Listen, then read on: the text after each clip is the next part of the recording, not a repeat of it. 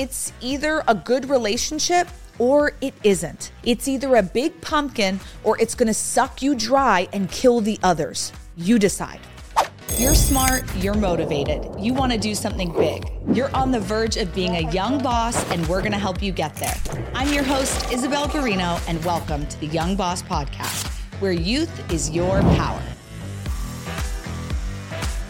If you thought that running your own business would be sunshine and rainbows, that you would always have dreamy, perfect clients, and that you'd never have to turn away business because of someone's character, well, chances are by now you've learned there's a lot of storms to weather as a young boss. This week, we're talking about terrible client experiences, which are inevitable. Business is built on relationships, and sometimes relationships can go sour. Before we talk about how to handle these experiences, I want to share some personal experiences with you first. So I was at the hairdresser the other day, and the lady next to me was bitching about her hair color. Typical, right? We've all been at the stylist where we hear somebody there who is just complaining. And her stylist, who had 45 years of experience, asked to see the client's reference photo after completing the color treatment. And based on what, she was seeing, it literally matched her head perfectly. The reference photos matched what she gave perfectly. But to the client, it wasn't what she wanted. And at a certain point, she was face first in a buffet of adjectives. More ash, a little more shiny, light at the front, but not so bleachy blonde look. Golden honey tone with almost that blue, gray, white blonde. Just like the photo. Like, what are you even trying to say, lady? I was dying as I was sitting there. I was just biting my tongue. I felt so much frustration in my own body. And I turned to my stylist and I said, how often does this happen? And she was like, way more than you think. So let's talk about it. Terrible client experiences. For me, my first one happened with a couple who had come through our training. And as I was checking them out and they were signing up for one of our larger packages, I'm excited. I'm congratulating them. And then the salesman who works with me, and at the time we were coworkers, he's saying, well, I gave them all these extra benefits and all these extra perks. And I was like, that's not approved. And the way operation and sales often work with each other is that good guy, bad guy situation where the sales guy's just trying to be the good guy, sweeten the deal, throw it all in there. And me as the operations director at the time, I was like, that's not going to work. This is against protocol. I can't do that. And, I would have to really get a lot of approval to make this happen. And this is not going to work. And so I'm explaining that to the customer, like, hey, we're not able to do that, but maybe we could do this, and trying to, put them first and make sure that their experience was 5-star. And the customer finally turned to me and they said, you know what? Let's not be childish about all of this. Just give us what we want and we'll sign the documents. And I was like, whoa. Like right here in that moment, it was like, oh, we're getting rude comments or degrading name calling. And it was just like childish. Like, I know I'm young, but come on, I'm not being childish. I'm following protocol. I'm following company protocol. And in that situation, I was like, let me go see what I can do for you, and just tried to smooth it over. But as we continued to work with that client, it was not the right fit. And so later we ended up having to fire that client. Or there was another situation where we were at our national convention and I was so excited, to be there and be, a part of this huge industry event where we're awarding people who have opened their own care homes. And there was a situation where we had given an award to a gentleman who had opened a home, one of our students. We were so happy for him. And at the cocktail hour after, his wife came up to me screaming and cursing and this close to me, saying how terrible of a person I am and how I don't support women because I forgot to put her name on the award and invite her to stage to receive the award. When in my 2 years of working with them, I had only ever interacted with him. So I wasn't even aware that she was a part of it. And this was a surprise award. It's not that we had told the couple beforehand they were going to be awarded. And we mind you, we're at a cocktail hour in front of 300 people and everyone knows who I am. And she's this close to me, cussing and, the spit's flying in my face and F you and you're this and you're that and how dare you. And I was just, I'm so sorry.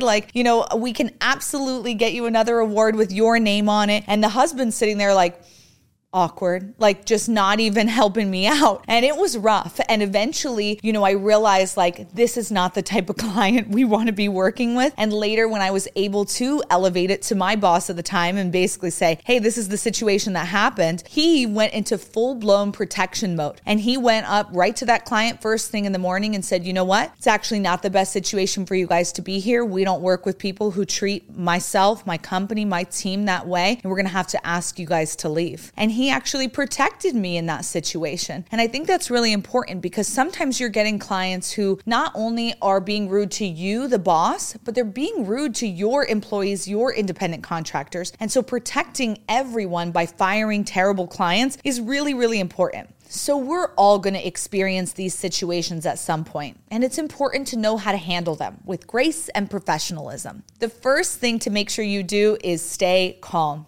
Keep your composure. Some people really just want a negative reaction out of you, so don't give it to them. If things are getting heated, you have to be the one to cool it down. We have to handle each person, each situation with care. If things aren't going well during an interaction, you maybe need to consider that this person isn't feeling seen or heard or respected, and dig deep. Find out what their true intentions are. Attack the issue, never the person. It's kind of like, how you're never supposed to use you when you're trying to work through an issue with your significant other. It's always I or we. That being said, help them and do everything you can to make them feel better, but also protect yourself and protect your team. You won't always be able to, but as long as you act in good faith, you've done all you can. And when that interaction's over, you can go run and cry in the corner, right?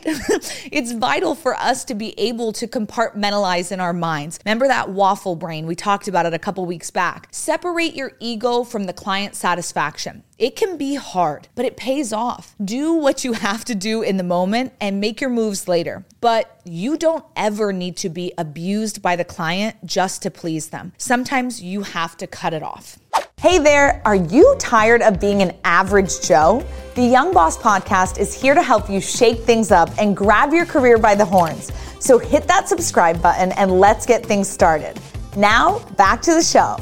Let's talk about Mike Michalowicz's book, The Pumpkin Plan. The Pumpkin Plan is a business strategy inspired by the process of growing giant pumpkins. And the strategy suggests that businesses can achieve exceptional growth by focusing on a few key areas, which happen to be similar to how a successful pumpkin grower concentrate their efforts on nurturing a single pumpkin to become as large as possible. You know, those huge ones that are at the fair. It sounds a bit crazy, but just hang in there with me. The main steps of the pumpkin plan involve first identifying your best customers, the big pumpkins, nurturing and serving them exceptionally well, and then second, eliminating unproductive clients, which are the weeds. You've got to cut them off. This allows you to refine your offerings based on your customer feedback and continually focus on your core strengths that drive your business growth. Just as giant pumpkins require careful attention, selective pruning, and a focus on ideal conditions, businesses can achieve great results by concentrating their efforts on their most valuable customers and core competencies. This book is a great read for business owners, especially entrepreneurs. It offers a really good perspective of how to take control of your business because at the end of the day, it is your business and you get to choose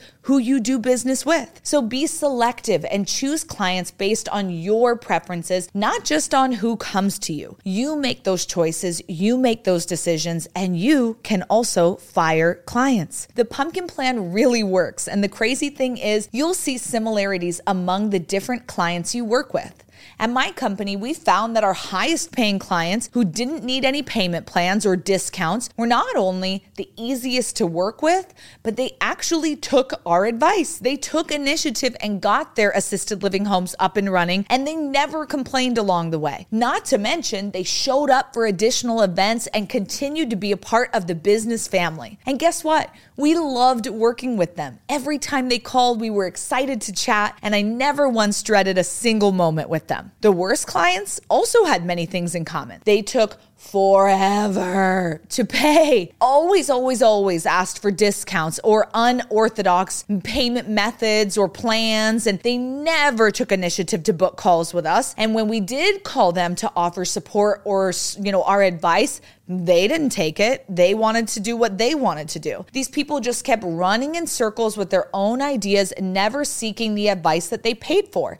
And what's worse, they never opened care homes. And my favorite part, they turned around and left bad reviews blaming us for not seeing their RALs through. They never came to any additional events, and they would make unreasonable requests like asking for more time on their preset packages for no additional payment. Going through the pumpkin plan highlighted some of the things that we thought about these bad clients, but were never able to quite nail down. We made a clear list of who we wanted to work with and then went one step further. We'd ask ourselves, what characteristics do they have and how did they find us? Ooh, who referred them to us? Haha, that's always fun to find out. Gathering all of this information helped us curate our perfect avatar and where they came from. And now when a client comes to work with us, we use the avatar as a baseline of all the things we're looking for in a client. And if they're not the right fit, we simply won't work with them. And if they are a fit, we welcome them with open arms. Now, I know this might sound a little crazy to say no to new business and higher sales, but you know what is absolutely crazy? Saying yes to someone who tears down your employees, causes increased turnover, wastes your time, energy, and effort, and disrupts your culture. If you have the ability to say no, you have more time for the type of people who you want to say yes to. We also completely changed our marketing to only attract these types of people based on what they told us about why they loved working with us and how they found us. Of course, a couple people slipped through the cracks, but like I said earlier, the other part of the book is to fire clients that are not a fit. If someone isn't a fit and you're working with them now, honor the contract and end the relationship as soon as you can. Do not put yourself in harm's way once you've identified that it's not going to be a working business relationship moving forward, because it's either a good relationship or it isn't. It's either a big pumpkin or it's going to suck you dry and kill the others. You decide. The last thing we have to talk about in this episode is how to use the trust scale. And we'll use this to pick new clients and to determine the fate of the relationships with the clients you already have. For this, we use the 7 C's. C's as in cat, not sea like the ocean, although a beach vacation does sound pretty nice right now. Anyways, first up is character. Is the client a person you trust to do the right thing? Make good decisions? Do they have integrity? Do they own up to their mistakes, or do they blame you for their shortcomings? Your clients must be a good character fit for your company. If not, it's likely not going to be a great relationship. Next is competence. Are they good at what they do? Do they produce results that benefit both of your business goals? It's important to align yourself with others who either complement your own skills and competence or share the same level of competence and skills, if not more, than you do at your own craft. The third C is confidence. Does this client constantly obsess over the possibility of failure? Do they have a negative attitude towards things? Are they self-deprecating? People who lack confidence can really bring down the culture of a company, and they're probably the ones you want to avoid. If they're always doubting if you can help them achieve their look, their goal, their whatever it is. The fourth is caring. Does this client have the well-being of your business in mind, not just their own? Do they value the information or advice you give them? Or are they using you to get what they want? I think this one is really easy to spot out. The next C is communication. All the C's are important, but this one is vital. Do you have strong communication with the client? Or, do you have to stay on top of them for updates and replies? It's imperative that you have open, honest, constant lines of communication with your clients. Batting sixth is consistency. Do they meet deadlines? Are they punctual? Do they communicate clearly and efficiently? Do they deliver positive results the vast majority of time? Are they reliable? You want to work with partners and clients who are consistent and reliable, and they're the ones that'll carry your business, especially if you are an event-based business and they're saying, we'll be there, and 5 minutes before the event, oh, sorry, we can't make it. Or an appointment-based business, you know how much that can kill your business, because if they're not going going to be consistent, that's money left on the table. Lastly, lucky number 7 is commitment. Is this client committed to their business? Do they share the long-term goals with you? Are they committed to your relationship? Do they make sacrifices where they need to in order to achieve success? Think about any long-term partners you've had. There's a certain point in your relationship where you talk about commitment and what that looks like and what your roles are. And yeah, you should have those conversations with your clients and partners. You want someone who's committed to you, not someone who's going to get their hair done from you and tomorrow from somebody else and keep bouncing around.